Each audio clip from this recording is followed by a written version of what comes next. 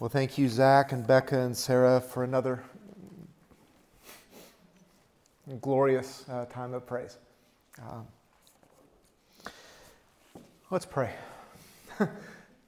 Father, it's good to be with the saints, and we long for the day when they can all assemble, when none are sick, none have to remain safely secluded, none are fearful, but we can finally be with the family gathered to enjoy the fellowship that is in anticipation of the new earth to come, when we will live on our new earth in new bodies and see our God face to face, when there will be no darkness nor need of any sun, for Christ will be the light in that day. Until then, we thank you for the light shining through the stained glass. We thank you for the beautiful morn. We thank you for the brisk air, for the blue skies. We thank you for this time that we have to lift our minds and our eyes to things above, to not worry about what's on the newspapers, what's on the internet, but to mind things eternal and the truth that we celebrate this season, and we long to anticipate its arrival someday. Help us to understand this text, this teaching, and guard us and keep us as we leave, we ask, and be with our family who is apart from us right now.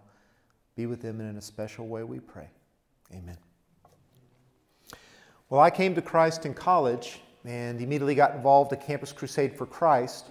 And of the many activities they did, one of my favorite was called FNOP, which stood for Friday Night of Prayer. And we would gather at a location and pray and sing. And that was really the inspiration for our last Thursday of each month when we gather and pray and sing. And one time they said, this week's FNOP is going to be at Ashton.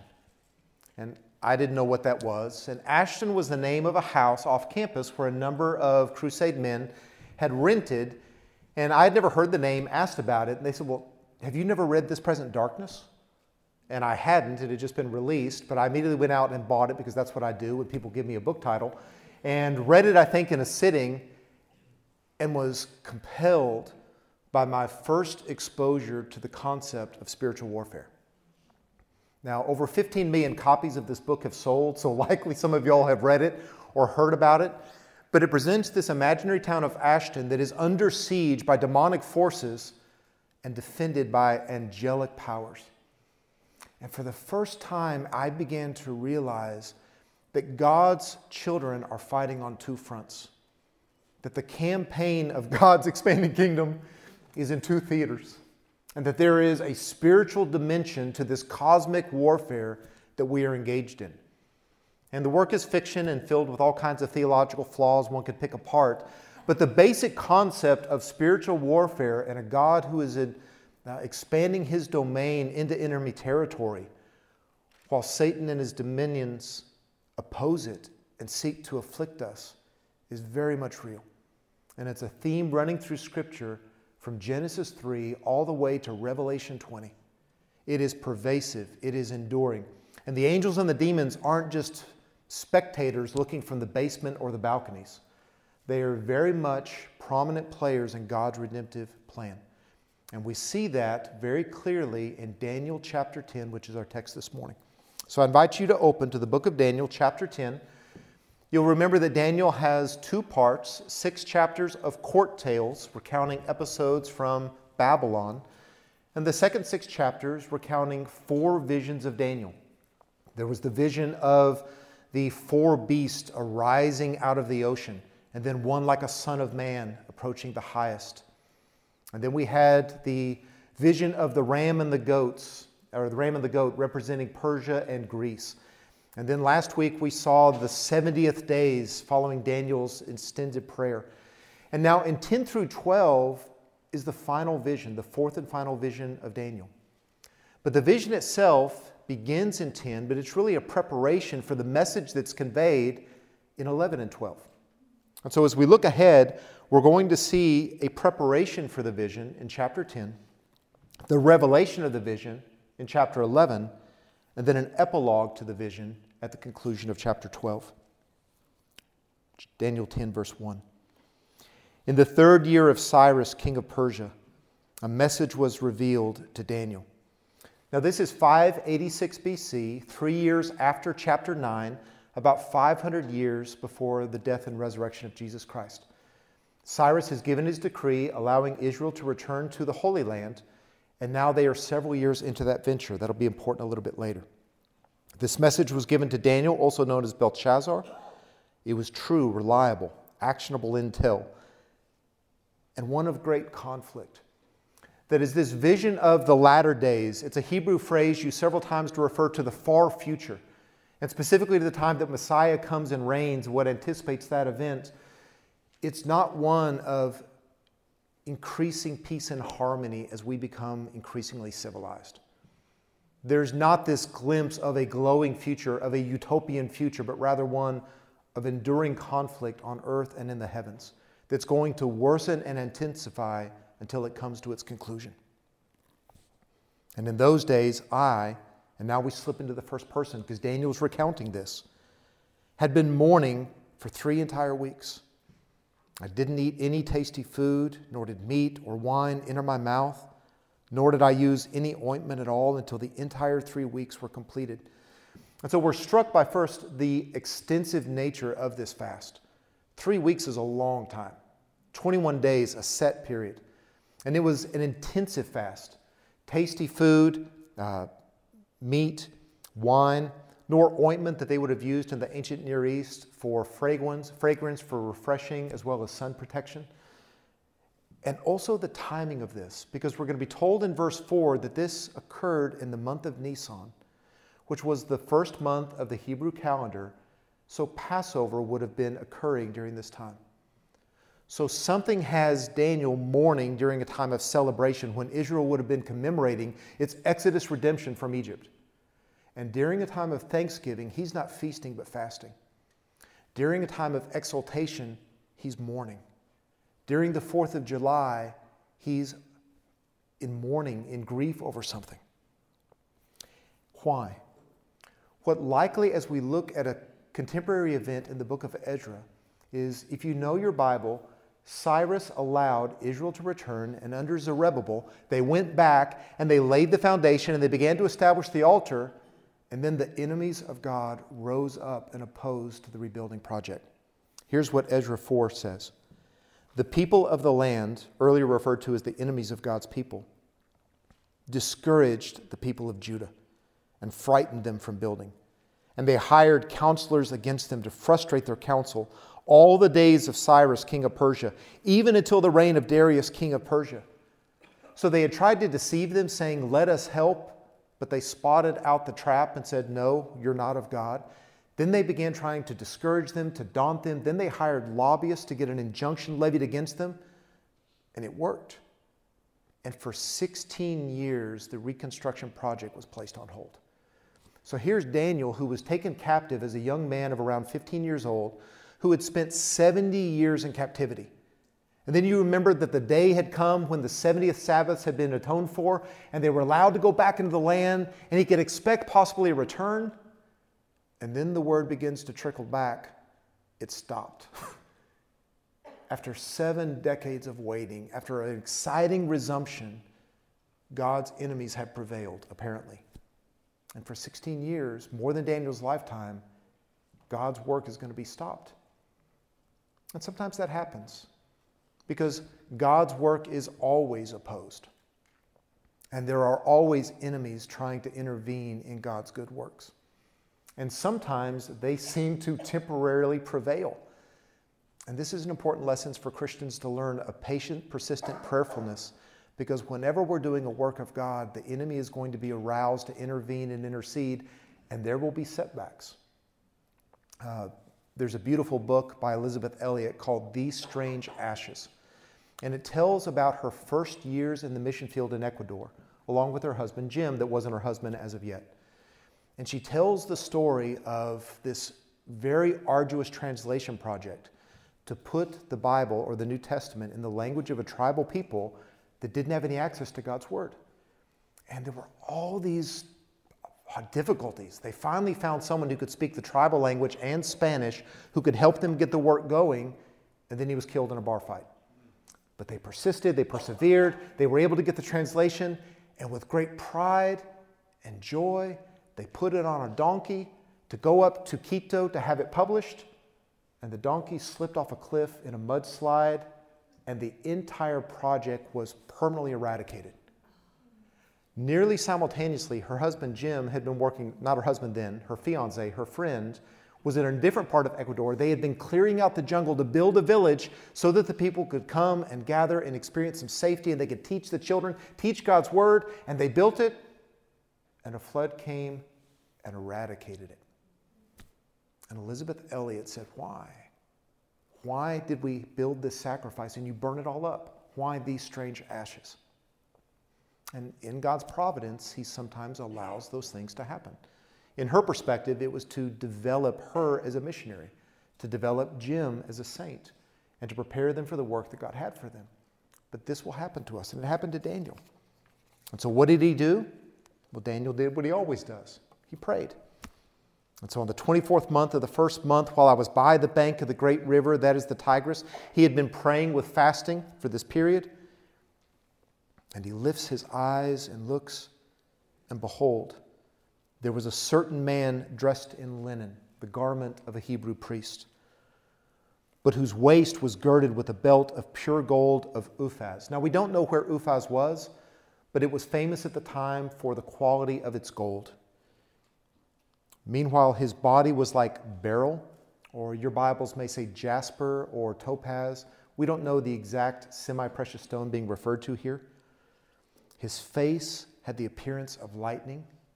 You couldn't view at it because of its brightness. His eyes like flaming torches, his arms and feet like the gleam of polished bronze, and the sound of his words like the sound of a tumult, a singular person speaking with the voice of a multitude. And those of us who have benefited from getting the rest of our Bibles should be able to recognize this description. I see some nodding heads because John was given this similar picture in the book of Revelation. It says, in the middle of the lampstands representing the 7 churches, I saw one like a son of man. Remember that phrase from Daniel 7? Clothed in a robe reaching to his feet, girded across his chest with a golden sash. His head and his hair were white like white wool, like snow, and his eyes were like flame. His feet like burnished bronze when it's been made to glow in a furnace. His voice was like the sound of many waters. And in his right hand he held 7 stars, and out of his mouth came a sharp 2-edged sword, and his face was like the sun shining in its strength.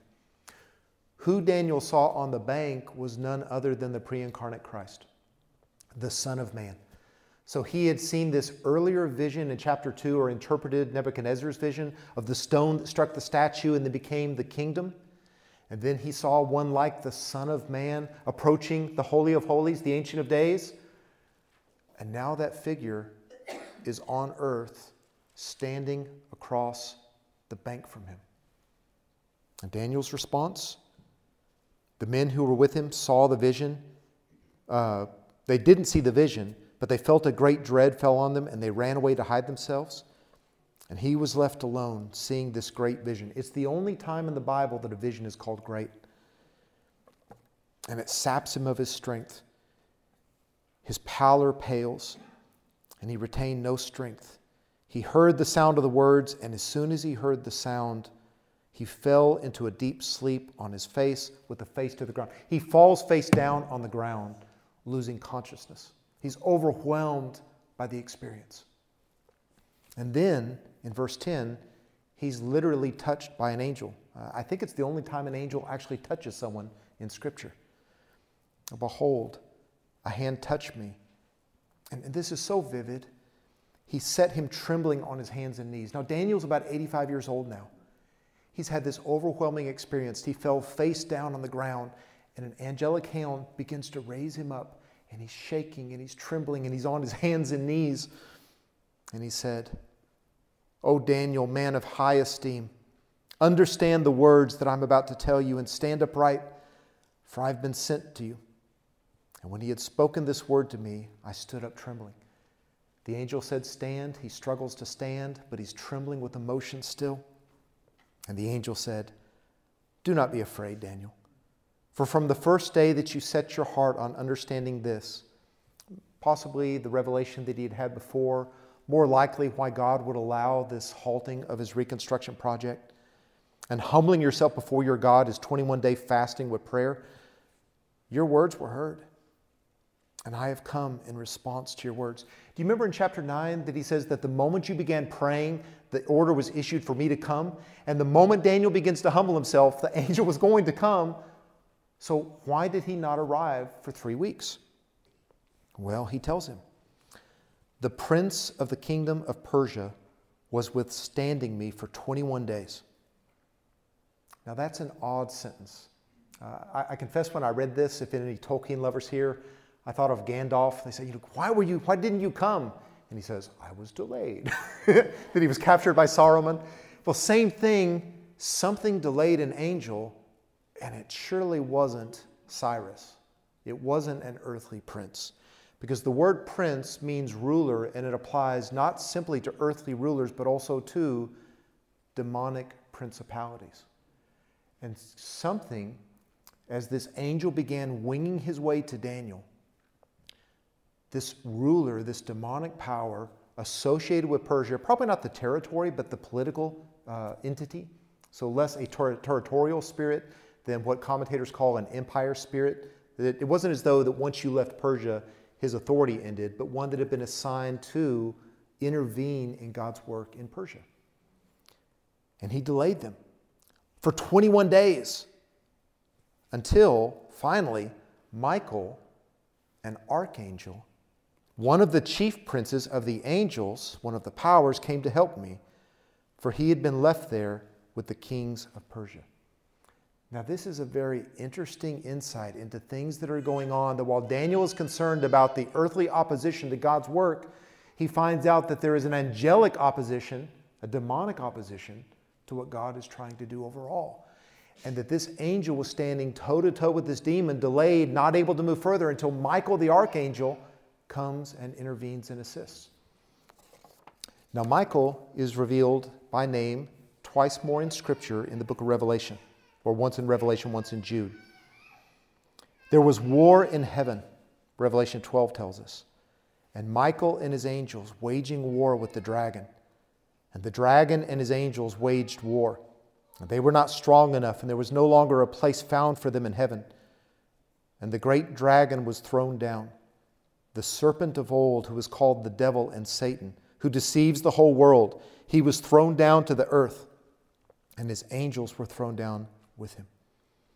Michael the archangel, when he disputed with the devil and argued about the body of Moses, did not dare pronounce against him a railing judgment, but said, the Lord rebuke you. So here we see, first of all, the respect that Michael gives Satan. He didn't oppose him in his own power, but in the Lord's power, but also the power of Michael to oppose Satan and to cast him down. By the way, when we were choosing a name for our son and we wanted a good, strong, biblical name, we went to Michael, which in Hebrew means, who is like our God, or no one is like our God. And so Michael the archangel, and he's referred to later in this chapter as your prince in verse 21.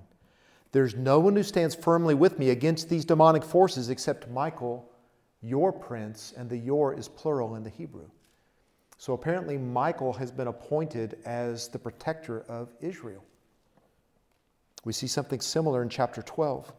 Now at this time, Michael the great prince, who stands guard over the sons of your people, will arise. And there will be a time of distress such as never occurred since there was a nation until that time. And at that time, your people, everyone who is found in the book, will be rescued. So here again, we get this reference to an archangel, the prince of the angels, who is Israel's protector, because Israel is being opposed and afflicted by demonic forces that also apparently are assigned to these different political entities. And the angel goes on in verse 14.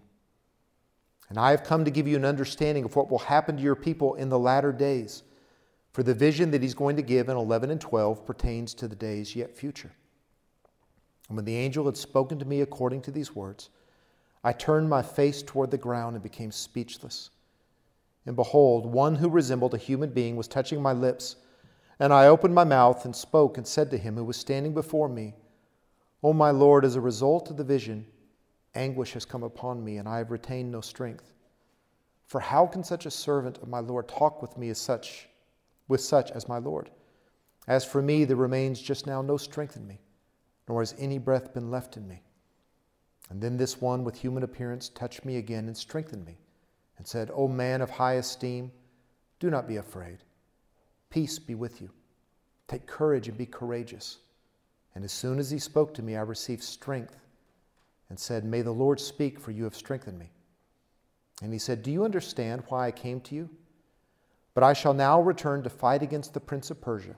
He's going to rejoin the fray, having delivered his message. So I am going forth, and behold, the prince of Greece is about to come. However, I will tell you what is inscribed in the writing of truth. Yet there is no one who stands firmly with me against these forces except Michael, your prince. And in the first year of Darius the Mede, I arose to be an encouragement and a protection for him. The angel reveals a spiritual dimension to the warfare that he is concerned about on earth. That there are demonic powers associated with these political entities and moving to them to harm God's people. And you wonder, 50 years in advance, in the book of Esther, you remember how Haman tried to arrange a genocide of God's people? And then Mordecai and Esther were moved to prayerfully intervene? And is the backstory to that the demons moving Haman to hate Mordecai and the Jews, and the angels moving Mordecai and Esther to pray and to have courage to intervene? We're not sure, but something like that is going on apparently all the time. And this has been going on since the beginning of time, since Satan fell and brought his demons with him, and he led Adam and Eve to disobey God and put us in this pickle that we've been living in ever since. So what we want to do is step back from Daniel 10 and look at 10 biblical truths about angels, demons, and spiritual warfare, because this is a neglected aspect of Scripture for some, an overemphasized aspect of Scripture for others, and much misunderstood but necessary for all.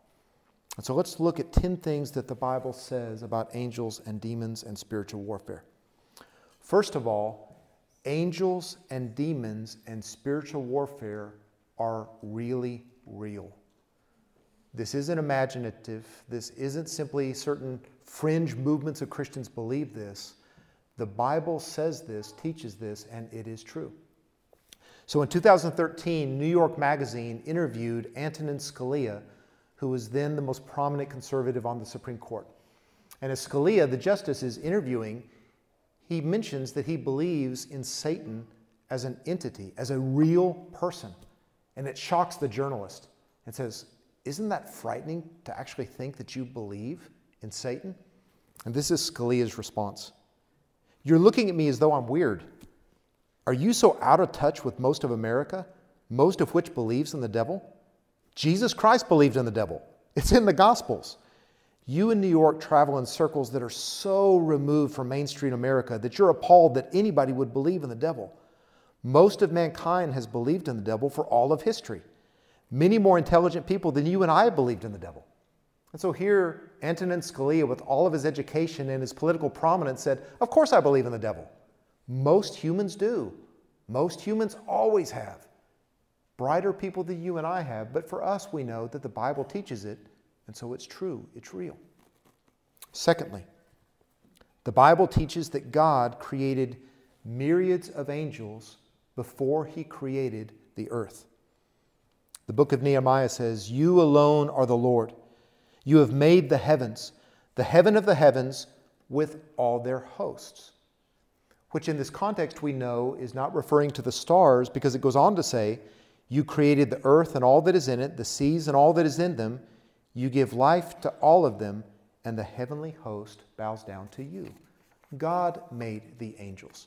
The book of Colossians says he did so through Jesus Christ, because by him all things were created, both in the heavens and on earth, visible and invisible, whether thrones or dominions or rulers or authorities.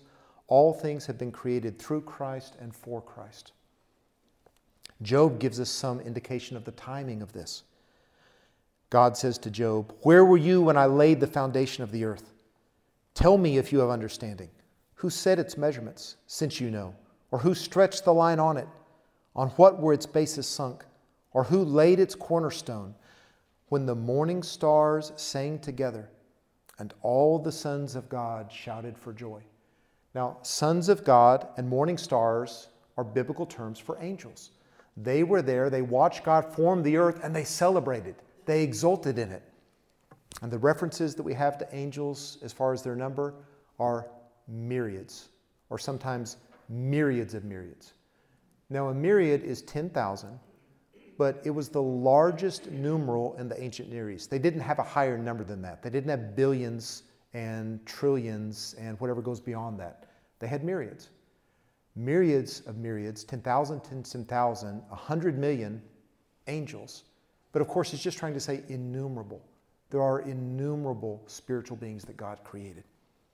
Thirdly, these angels, or their demonic counterparts, are immaterial, personal, powerful beings. The book of Hebrews says, "Are angels not all ministering spirits sent out to render service for the sake of those who inherit salvation?" And Jesus tells the apostles after his resurrection, "I'm not a spirit because I have flesh and blood, and spirits don't have flesh and blood."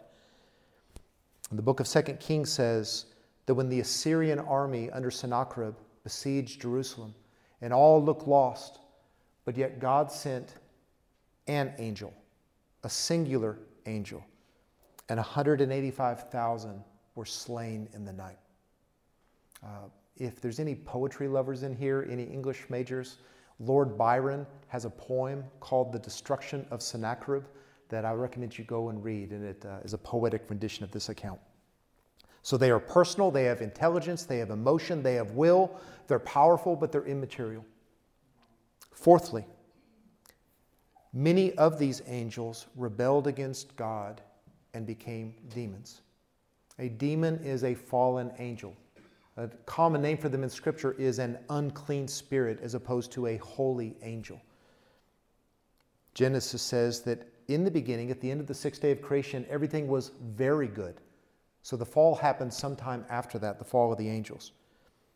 Revelation 12, we've already read of Michael the archangel in spiritual battle and Satan being cast down. 2 Peter and Jude also allude to this event. God did not spare angels when they sinned, but cast them into hell and committed them to pits of darkness reserved for judgment. Angels who did not keep their own domain, but abandoned their proper abode, he has kept in eternal bonds under darkness for the judgment of the great day.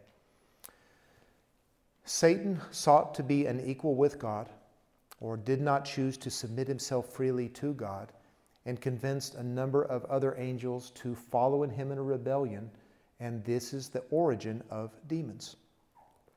And the demons are ruled by a fallen angel whose personal name is Satan, a Hebrew word meaning adversary. So Job tells us that there was a day when the sons of God came to present themselves before the Lord, and Satan came among them. Satan stood up against Israel and moved David to commit a sinful census that resulted in a plague, a judgment of God. The book of Zechariah says that he showed me Joshua the high priest standing before the angel of the Lord, and Satan standing at his right hand to accuse them. When the devil tempted Jesus after his baptism, he just simply said, "Begone, Satan," an individual being the ruler of the demons. Other names are the devil, Beelzebul, the ruler of this world, the prince of the power of the air, the evil one, or the serpent. In fact, there was just a recent book on biblical theology released about the imagery of serpents in the Bible. And the way he summarizes the Bible is, slay the serpent to save the girl. And that's what the Bible's about, is to save the bride of God, to save the bride of Christ. The serpent had to be slain, which is what Jesus came to do. Satan and the demons oppose God's work and God's people. Jesus said, "You are of your father the devil, and you want to do the desires of your father." And what were those desires? They were murderous. They were deceptive. 2 Corinthians says that the God of this world blinds the minds of unbelievers so that they can't understand the gospel. Do you remember Jesus in the parable of the sower and the seed? The sower went out and cast the seed, and some fell in the hard place, and the birds came and ate it up before it could take root. Do you remember what the bird represented? Satan. That there are times that the gospel is shared and there is a demonic intervention that keeps the person from understanding and receiving it. Paul said that I am afraid that as the serpent deceived Eve by his craftiness, your minds will be led astray from the simplicity and purity of devotion to Christ. That Satan tries to deceive God's saints, or to daunt them, or to defile them, or to disqualify them, or to divide them, to destroy them in some manner, because that is what he intends to do. But yet Satan is subject to God and has been defeated by Jesus Christ. God allowed Satan to test Job, but it was only by God's permission and only within God's limits. Jesus would later say to Peter, Satan has requested permission to sift you like wheat, but he had to receive that permission. And he didn't destroy Peter. Jesus restored him. Jesus said when he came to earth that he was binding the strong man, the devil, in order to plunder his house, that is, those that he would redeem. Now judgment is cast upon this world, and the ruler of this world will be cast out, Jesus said, in anticipation of his crucifixion. And now, having been crucified, Paul says, Jesus disarmed the rulers and the authorities, and he made a public display of them, having triumphed over them through him. And why did the Son of God come? At least part of that reason, according to John, is to destroy the works of the devil, including death, which Jesus conquered with his death and resurrection. Eighthly, Satan and his demons will be cast into the lake of fire forever someday. Now I want to read an extended section of Revelation 19 and 20 to move to the end of the story, because the outcome is now not in debt. You know, part of the joy of a good tense scene is the outcome is in question. So at the Battle of Helm's Deep, or of Minas Tirith, or in other times, it's, are the good guys going to prevail? But when we get to the end of the story, the Bible is tremendously anticlimactic, because it's not a contest. You can't compare God and Satan. Satan's an angel. He is a created being. He's not omnipresent. He's not omniscient. He's not all-powerful. His counterpart is Michael or Gabriel. So what happens when Jesus returns? John saw heaven opened, and behold, a white horse, and he who sat on it is called Faithful and True, and in righteousness he judges and wages war. His eyes are a flame of fire. Sound familiar? And on his head are many diadems, and he has a name written on him which no one knows except himself. And he is clothed with a robe dipped in blood, and his name is called the Word of God. And the armies which are in heaven, clothed in fine linen, white and clean, were following him on white horses. Now, some think these are angels, and we know that Christ is the captain of the angelic host, possibly. In the book of Revelation, every time we see people clothed in white linen, they're the saints. And so others think that these are the saints riding on horseback with Christ. Others, and I incline to this, is that it's both. That at one day, God's ground troops and air force, the earthly and angelic followers of God, are going to be part of the same movement following our Lord, because linen is a terrible battle garment. Typically, if you're suiting up for battle, you don't wear white linen. That's not good on any level, unless you're there as a spectator, which is what we'll be. Look at what happens. From Christ's mouth comes a sharp sword, so that he may strike down the nations. He will rule them with a rod of iron and tread the winepress of the fierce wrath of God. And on his robe and on his thigh he has a name written, King above all kings and Lord above and of all lords. And I saw an angel standing in the sun, and he cried out with a loud voice, saying to all the birds, Come, assemble for the great supper of God, so that you may eat the flesh of kings and the flesh of the commanders and the flesh of the mighty men and the flesh of the horses of all the enemies of God. And I saw the beast and the kings of the earth and their armies assembled to make war against him who sat on the horse and against his army. So now this must have been an awesome visual. So here is Satan with all of his forces arrayed around him, and they're stomping and they're champing and they're beating their chest or whatever they do. And as the battle engages, it's over.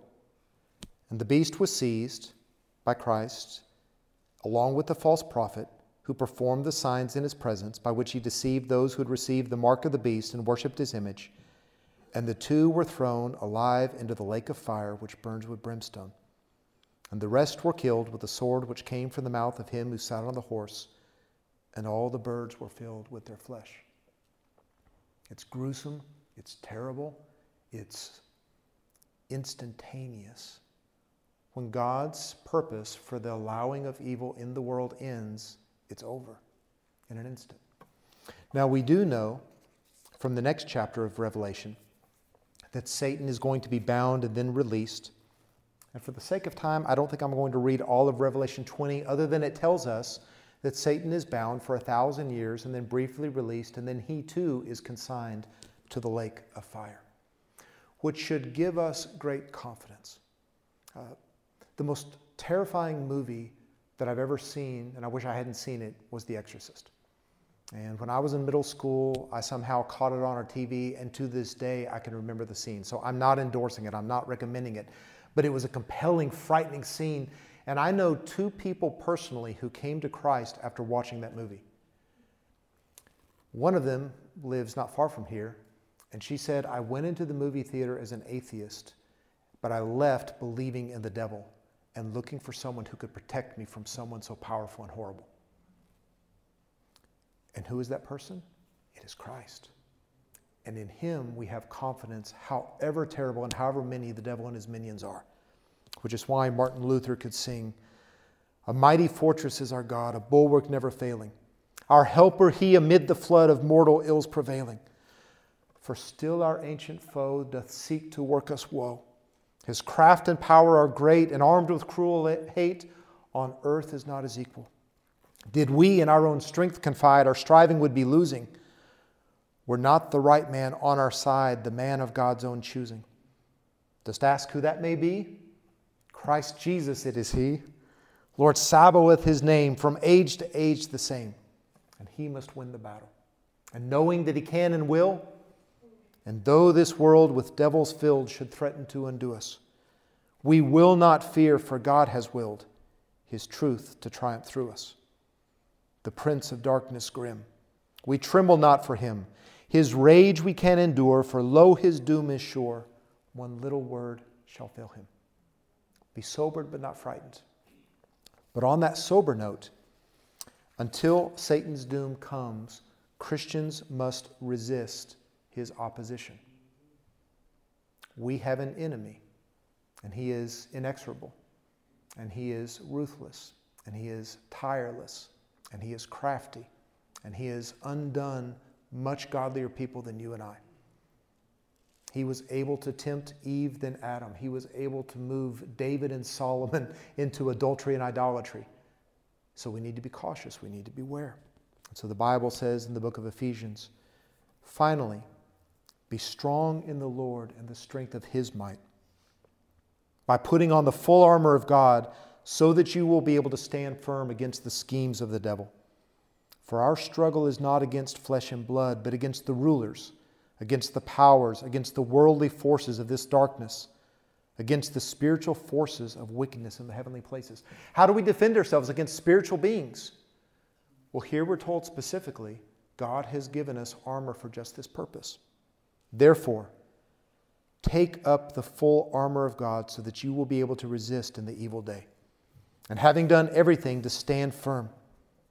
Stand firm, therefore, having girded your loins with truth. The first thing, as we begin to gird ourselves for battle, is to believe in the truth of God and to know the Word of God so that we don't fall prey to the deception and the lies of the devil. When you read your Bible daily, you are girding your loins with truth.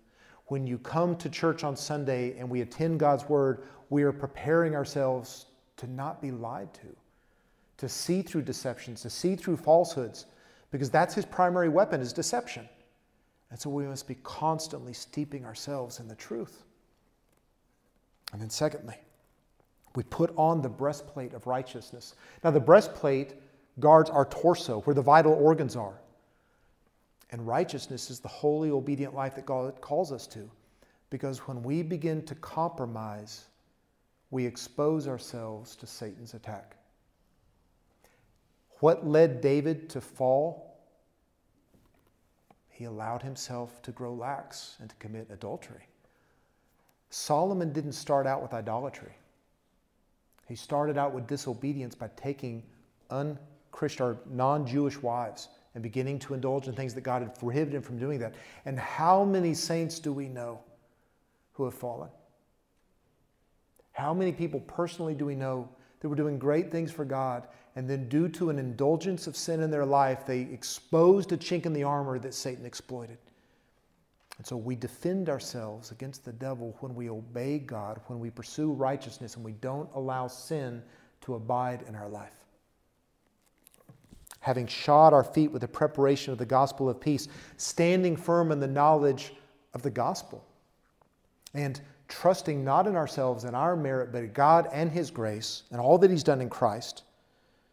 In addition to all, taking up the shield of faith with which you will be able to extinguish all the flaming arrows of the evil one.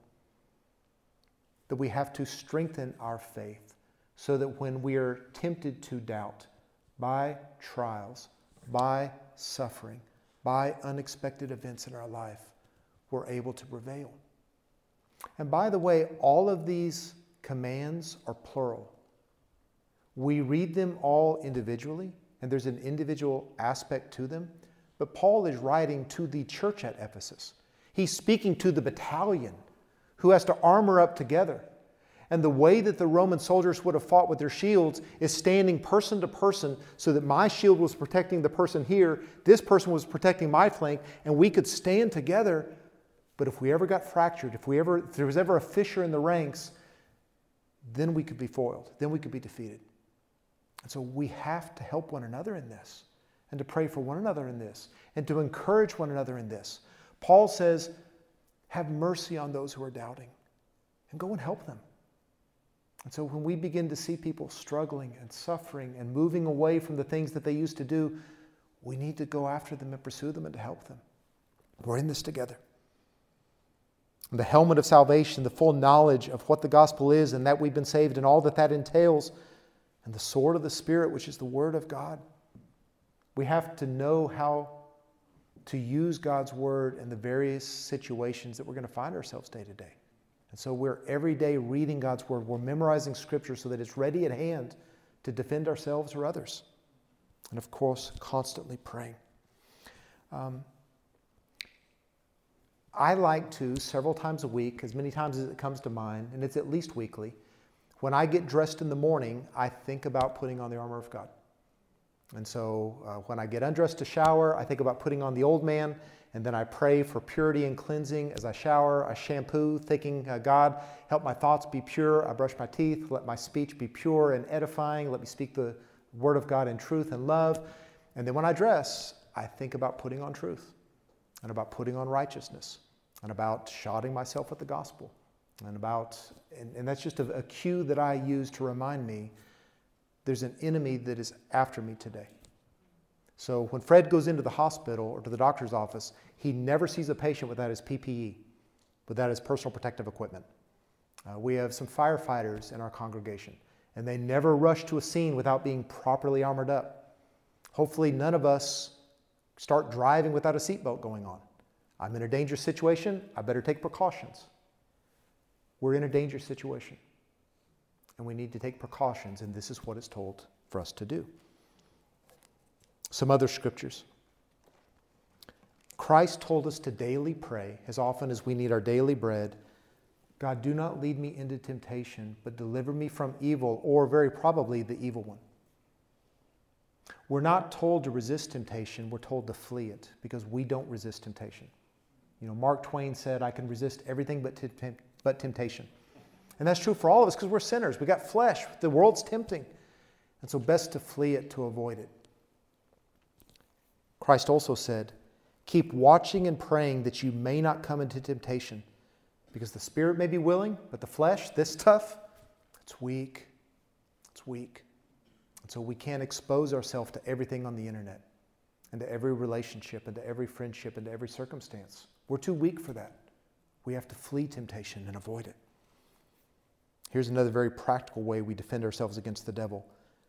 You may be angry, but don't sin, and don't let the sun go down on your anger, because if you do, you'll give the devil an opportunity. You remember Cain was angry at his brother? And God warned him, if you'll do right, won't your countenance be lifted? Cain ignored it, and it led to murder. And how many times does a moment of anger last to the next day? And then it begins to fester into resentment and bitterness and vengeance, and we seek the harm of others, and malice has entered into our soul. So one very practical way that we don't give in to the devil is by forgiving people every day, by reconciling with one another every day. Here's another one that Peter warns us of. And Peter was experienced on this front, having been sifted. He says, therefore humble yourself under the mighty hand of God, that he may exalt you at the proper time, casting all your anxiety on him because he cares for you. Be of sober spirit, be on the alert, because your adversary, the devil, prowls around like a roaring lion, seeking someone to devour. John Owen, when talking about this, said, if you were a fighter in the ring and all of a sudden lowered your guard and quit fighting, how long would the match last? And so if your enemy is always prowling and always fighting and you quit resisting, how long is that match going to last? And it's a vivid image. Keep your guard up. Your adversary, the devil, prowls around like a roaring lion, seeking someone to devour, but you resist him, firm in your faith, knowing that the same experiences of suffering, the persecution they were undergoing, are being accomplished by your brethren who are in the world. James says, submit to God, resist the devil, and he'll flee you. Draw near to God, and he will draw near to you. It's very basic, it's very practical, and it's very essential. Put on the armor of God. Be alert. Be sober. Don't enter into temptation. Don't play with sin. Don't let anger fester into ugly things. Draw near to God. Resist the devil. And endure. Have hope. Because God's angels are going to assist us in this demonic opposition. The angel told Daniel, there is no one who stands firmly with me against these forces except Michael, your Israel's prince. Matthew said, see that you do not despise one of these little ones. For I say to you that their angels in heaven continually see the face of my Father who is in heaven. So Israel had an angel protecting it. Presumably these little ones had angels protecting them. Does every person have a personalized guardian angel? We don't know. Likely not, but we have angels guarding us. Some of us probably need more than one. Others can probably play zone. But whatever it is, we have angelic protection. And here's one of my favorite passages on this. Elisha was with his servant as the city was surrounded by the foes of God. And the servant came and said, behold, an army with horses and chariots was circling the city. And he said, alas, my master, what shall we do? We're surrounded. And Elisha answered, do not fear, for those who are with us are more than those who are with them. And Elisha prayed and said, O Lord, I pray, open his eyes that he may see. And the Lord opened the servant's eyes, and he saw, and behold, the mountain was full of horses and chariots of fire all around Elisha. There were reinforcements they knew not of if he just had eyes to see it. We don't always see the angels, but they're there. So one of my privileges is I get to have lunch every Thursday with Papa Mel and a few other dear saints. And so as I was with these missionaries and pastors, and I just said, have you ever had a personal experience of angelic protection? Or someone so close that you 100% believed it and trusted it? And Papa Mel, I see Frank pointing at Mel, I'm going to let you ask him some time about the way that an angel guarded him from assassins in Baguio City in the Philippines. And I'm not going to steal your thunder. Alan Chamberlain, whose grandfather was a missionary in Jamaica, tells of a time that the missionary was supposed to be killed by hired killers and failed on several accounts. And when the one who sent the killers said, "Why didn't you do what I sent you to do?" he said, "I couldn't because there was a man guarding there." And there was no man guarding it. And Alan says, "My grandfather thought, and I believe him, that there was an angel protecting my grandfather." One of the missionaries that was at the table with us gave an account of a missionary in a Muslim country that in order to stop him, they kidnapped his young daughter, and they were going to harm her to silence him. And then, as they were fretting and praying, "How do we get our girl back?" the girl showed up at the door. And she said that an angel led her out of the building and led her back home. Now, I know this missionary very well. He knows this person very well. I believe that happened. And I think there's countless occasions where we don't even know the protection that occurred, but God was there protecting us. The Bible says it, we believe it is true. And so be assured. You know, with Thanksgiving past, it seems appropriate to start celebrating Christmas. And for some years, many years, there's a particular song that just grabs my heart. So as a young believer, I somehow had this affinity towards Little Drummer Boy and the idea of, shall I pray for him? And he smiled at me. And so I went and bought a cassette tape of Burl Ives that'll always be the voice of Christmas for me, singing Little Drummer Boy, and I played it all season long. Sometimes it's Oh Holy Night. But this year, for whatever reason, it's I Heard the Bells on Christmas Day. And I've listened to it countless times, and I'm still trying to find the right version because I haven't found one I really love as of yet. But this was a poem written by Henry Wadsworth Longfellow in 1863 in the midst of the Civil War. I want to read the words. I heard the bells on Christmas Day, their old familiar carols play, and wild and sweet the words repeat of peace on earth, goodwill to men. And thought how, as the day had come, the belfries of all Christendom had rolled along the unbroken song of peace on earth, goodwill to men. Till ringing, singing on its way, the world revolved from night to day, a voice, a chime, a chant sublime of peace on earth, goodwill to men. And then from each black, accursed mouth, the cannon barrels, the cannon thundered in the south, and with the sound, the carols drowned of peace on earth, goodwill to men. And he had a son that enlisted against his will and was injured in the war. It was as if an earthquake rent the hearthstones of a continent and made forlorn the household born of peace on earth, goodwill to men. And in despair I bowed my head. There is no peace on earth, I said. For hate is strong and mocks the song of peace on earth, goodwill to men. And that's the sad saga of humanity, of hateful deeds done by hateful people, and of suffering and violence and malice, disrupting the carol that God intended. And this is going to keep rolling through the centuries until pealed the bells more loud and deep. God is not dead, nor doth he sleep. The wrong shall fail, the right prevail, with peace on earth, goodwill to men. And so as we are harking herald angels, and as you are seeing them on Christmas cards and Christmas trees and adorning buildings and churches, be mindful that these are co-combatants in the noble fight. These are angelic allies sent to be ministering spirits on our behalf.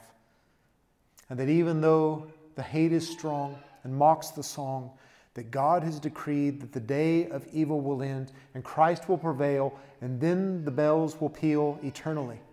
Peace on earth, goodwill to men. Be encouraged. Stay in the fight. Stay true. Cling to Christ. He's coming back, and the good guys win.